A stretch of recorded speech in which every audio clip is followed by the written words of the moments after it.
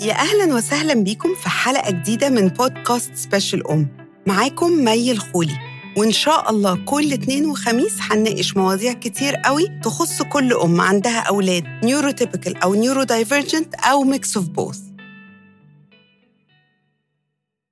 الفترة القصيرة اللي فاتت بدأ الكلام على حاجة اسمها السوشيال ايموشنال ليرنينج في التعليم وفي الشغل، وإزاي هيتطبق في المدارس. وفعلاً بدأت مدارس كتير تتكلم عنه بكذا طريقة.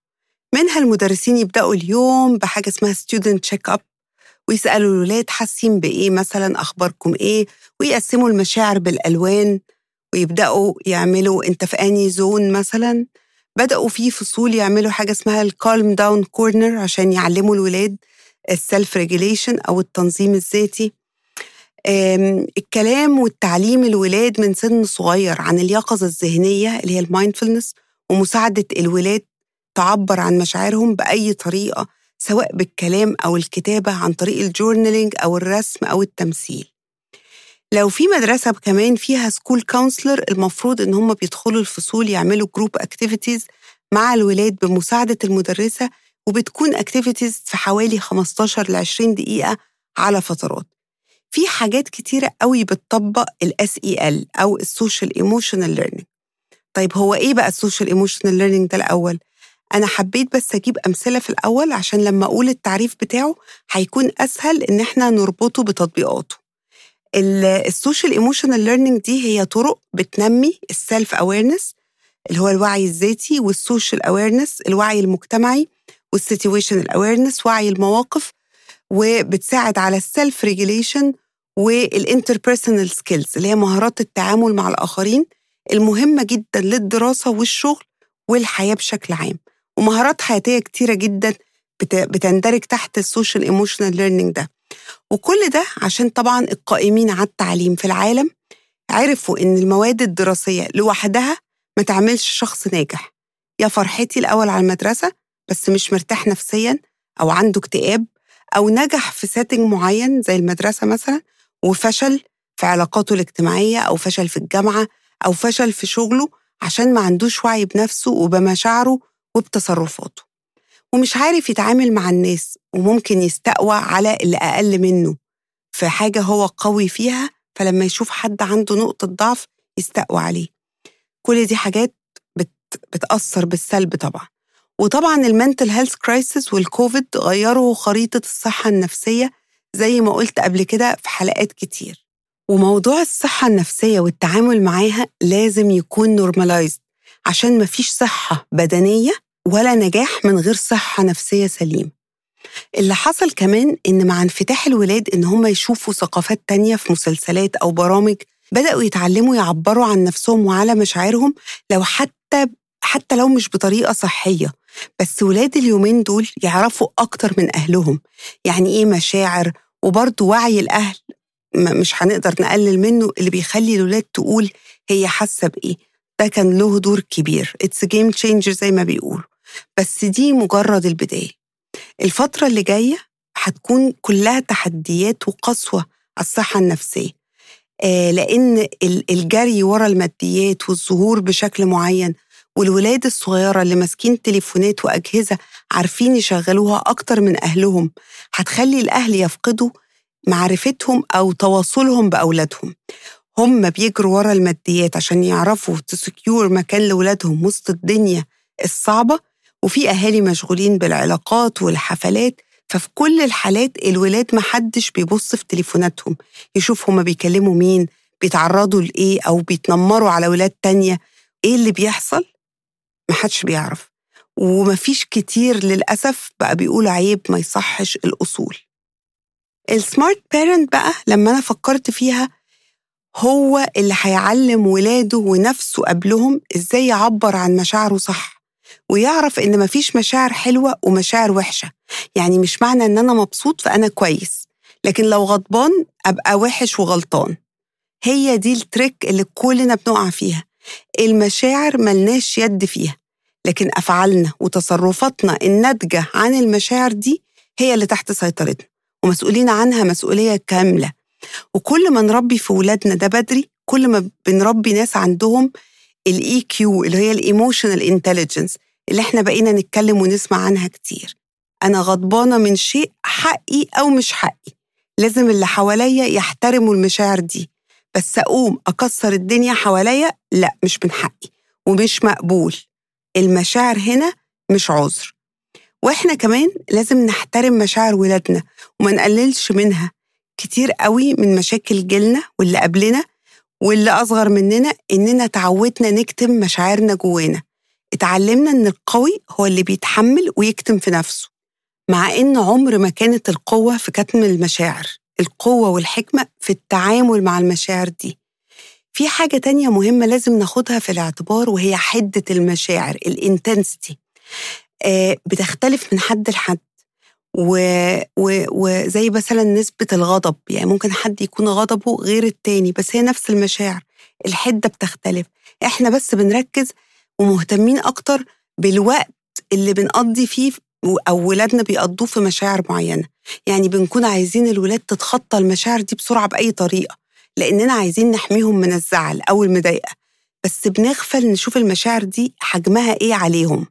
ولازم نعرف برضو إن المشاعر بتروح، يعني مفيش حد هيفضل فرحان على طول حتى لو سبب الفرح موجود، ومحدش برضو هيفضل زعلان على طول حتى لو سبب الزعل موجود.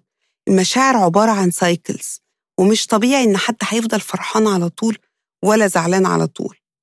لا، إحنا عايزين ولادنا فرحانين على طول، ولو مش كده بنحمل نفسنا مسؤولية عدم انبساطهم، وده أصلاً غلط.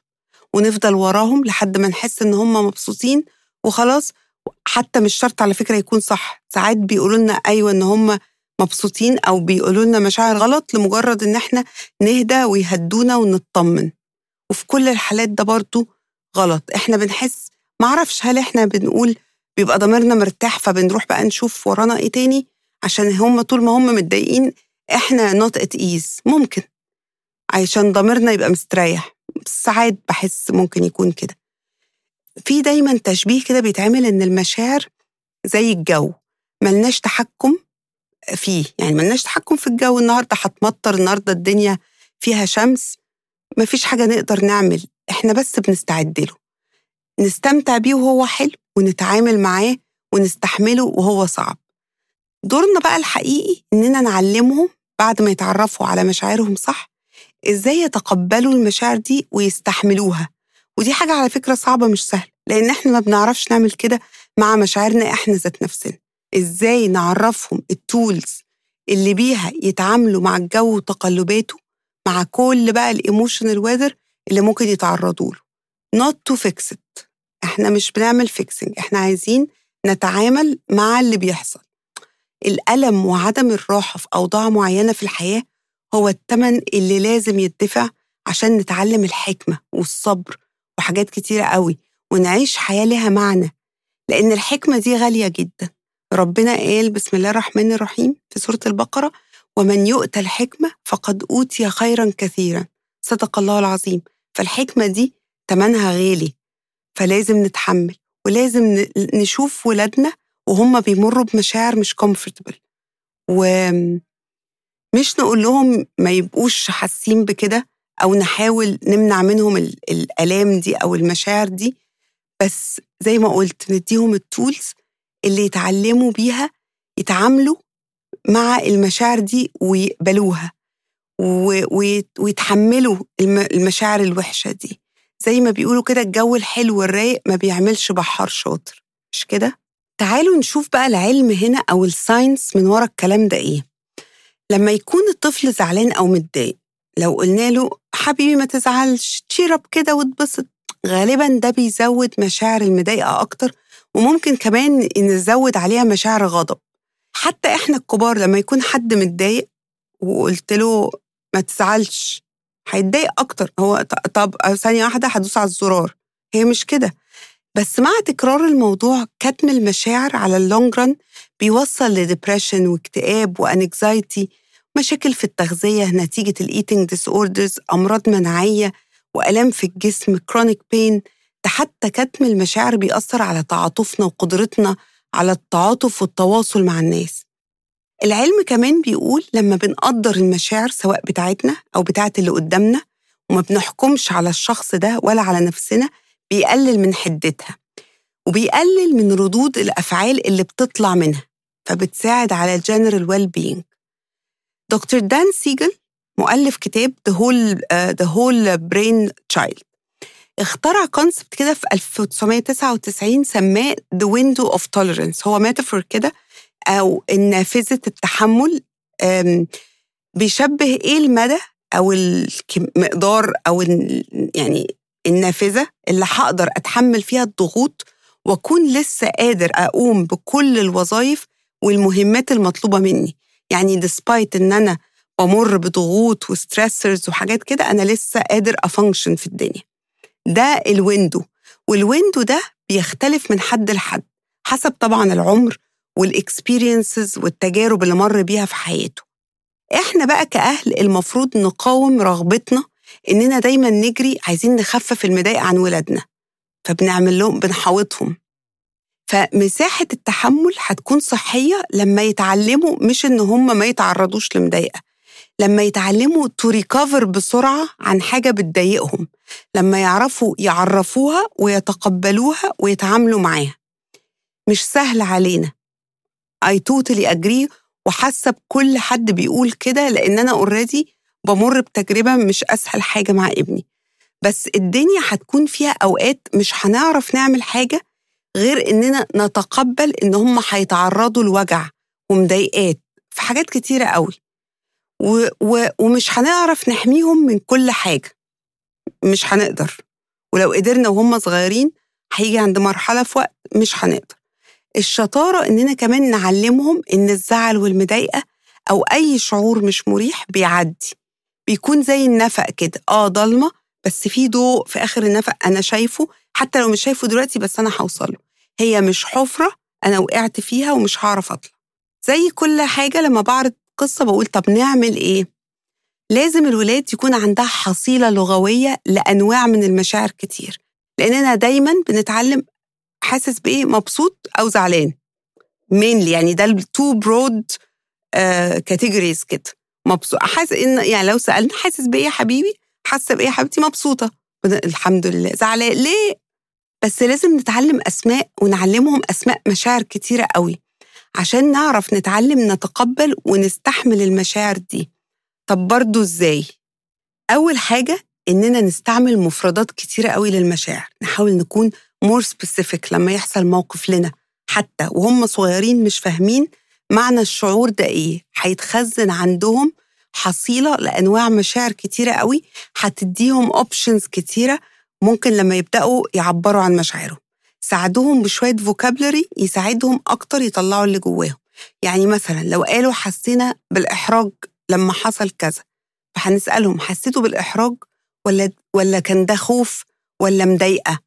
خصوصا الكلام ده أنا بقوله من سن 9 سنين، والله بيبدأوا يفهموا مشاعر كتير قوي. في ولاد طبعا من قبل كده، بس أنا بتكلم على النورم. تاني حاجة، وفي ولاد بعد كده على فكرة، يعني 9 10 11 12 approaching puberty يبدأوا بقى يحسوا بالمشاعر أكتر. كل ده في النورمال. تاني حاجة، خلوهم يشرحوا أكتر. يعني مثلا ابنك أو بنتك قالوا إحنا حاسين بكذا، متضايق، اسألوهم على إيه؟ هيقولوا مثلا صحابي نزلوا ما قالوليش. طيب ليه حاسة بالمضايقة من الموقف ده بالذات؟ فهيقولوا مثلا عشان زعلانين، خايفينهم يكونوا زعلانين مننا أو بيغلسوا علينا. خدوا بالكم برضو من سن 9 سنين و8 ويمكن 7 كمان لولاد، قد إيه الولاد بيكون كل اللي هممهم إن هم يكونوا included ويحسوا بالانتماء لمجموعة أصحابهم، حتى لو بيغلسوا عليهم ممكن يداروا وما يقولوش لأهليهم إن هم بيتغلس عليهم، عشان they want to feel that they belong. الفيلينج of belonging ده حاجة ربنا خلقنا بيهم، بس إحنا بنزعل وبنتوتر وبتبقى حالتنا مش أحسن حاجة. ثالث حاجة، لاحظوا البادي لانجوج بتاعت الولاد، لأن المشاعر دي عبارة عن كيميكلز بتمشي في السيستم بتاع جسمنا. تلاقي بطنهم توجعهم ويبدأوا مفيش حاجة مثلا أكلوها أو يعني مفيش حاجة، بس هم حاسين إن هم not at ease. تلاقوا تنشن كده في رقبتهم، يعني هم لو قاعدين جنبكم انتوا بتحسوا بالتنشن في أكتافهم. ساعات ممكن كفهم يبقوا قافلين على كفهم جامد قوي كده because في مشاعر مكتومة. الفتوا نظرهم وسألوهم على طول على مشاعرهم عشان كمان يتعلموا to listen to their body. رابع حاجة وهي إننا نوريهم إننا بنتقبل مشاعرنا إحنا كمان، ونقول يعني أنا زعلت لما حصل كذا كذا كذا، وده طبيعي إني أكون زعلانة في موقف زي ده، ونقول الموقف لو حاجة طبعا ينفع تتحكي وappropriate لسنهم عشان كذا كذا كذا. فهم لما يشوفونا متقبلين نفسنا متقبلين مشاعرنا، هم كمان هيكون ده بالنسبة لهم شيء نورمال، فهيبدأوا هم يتقبلوا ويتكلموا and to open up. زي ما قلت أهم حاجة يعرفوا إن أفعالهم وسلوكهم المترتب عن المشاعر مسؤوليتهم، ولازم يتعلموا يتحملوا نتيجة أفعالهم. يعني تعالوا أديكوا إكزامبل كده جه في بالي دلوقتي. نتيجة امتحان جت مش كويسة، طبعا هم زعلانين. أول حاجة لازم نفاليديت، بلاش تأنيب دلوقتي والنبي، أنا عارفة صعب جدا جدا جدا، بس نحاول مرة في مرة. وبعدين نحاول نسألهم طب زعلانين ليه؟ هل عملتوا اللي عليكم؟ لو نعم خلاص يعرفوا إن مفيش حاجة تتعمل، إن شاء الله المرة الجاية النتيجة هتكون مرضية لأن ربنا ما بيضيعش تعب حد، ويعرفوا المجهود والسعي ده علينا والنتيجة دي بتاعت ربنا. لو في تقصير أو حاجات ما لحقوش يذاكروها بالراحة بقى نتكلم معاهم، بس ما يكون الوقت مناسب بعد الهاي ايموشنز ما تهدى. نشوف ايه السبب اللي ممكن يكون حصل. ضاع وقت كتير، ما حسبناش الوقت مظبوط، لعبنا، حاجات كتيرة قوي. وبعدها نطلب منهم طب حطوا البلان بقى للمرة الجاية عشان تتحاشوا اللي حصل المرة دي، تفتكروا ايه اللي ممكن يتعمل أحسن. لو مش عايزين مساعدتكم سيبوهم، بس قولوا لهم احنا موجودين available وقت ما تعوزونا، احنا موجودين. هنا بقى دورنا اننا كمان نعلمهم حاجة مهمة تانية، أفكارهم. احنا كلنا عندنا monkey minds في دماغنا طول النهار 60,000 أو 70,000 فكرة في اليوم. فأفكارهم عن نفسهم لازم ياخدوا بالهم إنها مش شرط تكون صح. يعني ساعات ممكن تلاقي حد بيقول على نفسه أنا غبي، فخلاص هو he believed إن هو غبي، فأي حاجة هيبقى أنا غبي فأنا مش هحاول في حاجات مثلا. يعني ساعات في أولاد ما حدش علمهم يتكلموا كويس، أو هم ذات نفسهم بيتقلهم كده من إخواتهم في البيت من أي حد، فعادي ممكن يقولوا لحد تاني كده ومش فاهمين إن هم ممكن يحطموا حد قدامهم. الولاد بقى ابتداء يعني من مرحلة المراهقة، نقول بقى من سن 15 سنة كده، بيشوفوا حاجات في الدنيا على حقيقتها كتير، بعد ما كانوا لسنين كتير فاكرين الناس كلها طيبين وكويسين ومحترمين زي أهليهم. الفترة دي بتكون محبطة جدا ولأولاد كتيرة قوي، خصوصا اللي اتربوا في بيوت تعرف الأصول والأخلاق، وده طبعا للأسف الشديد. في حاجة ساعات الولاد من سن يعني من بعد 9-10 سنين كده، ساعات بيكونوا كمان عايزين يحسوا بالأمان، بس يعني بدأوا بقى يشوفوا غلاسة في الدنيا، بدأوا يشوفوا الناس على حقيقتها بسيط قوي، فيبدأوا يبقوا عايزين يحسوا بالأمان بس معانا، مش عايزين محاضرة طويلة. لو حسيتوا إن هم زعلانين ومش قادرين يتكلموا، ادوهم بس أمان، حضن لحد ما يقدروا يتكلموا.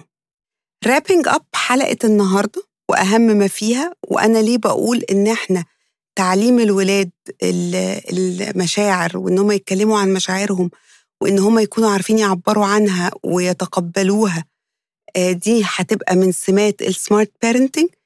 إن الولاد لازم تتعلم الرحمة، الامباثي. مفيش بني آدم إنسان إلا لو الرحمة جواه. بلاش نطلع ولاد قاسية أو بتتنمر على ولاد تانية عشان سبب نعم عندهم هم ملهمش يد فيها، أو حتى والله ليهم يد، مش عشان عندهم قوة في حاجة يستقوا على حد ما عندوش نقطة القوة دي. الرحمة والطيبة قبل أي حاجة. اتأكدوا إن ولادكم عندهم الحاجتين دول، الرحمة والطيبة. أهم من أي حاجة هتكون عندهم، ولا ملايين الدنيا ولا علم الدنيا ولا حاجة. لو الحاجتين دول مش موجودين صدقوني مش هيبقى عندهم حاجة خالص.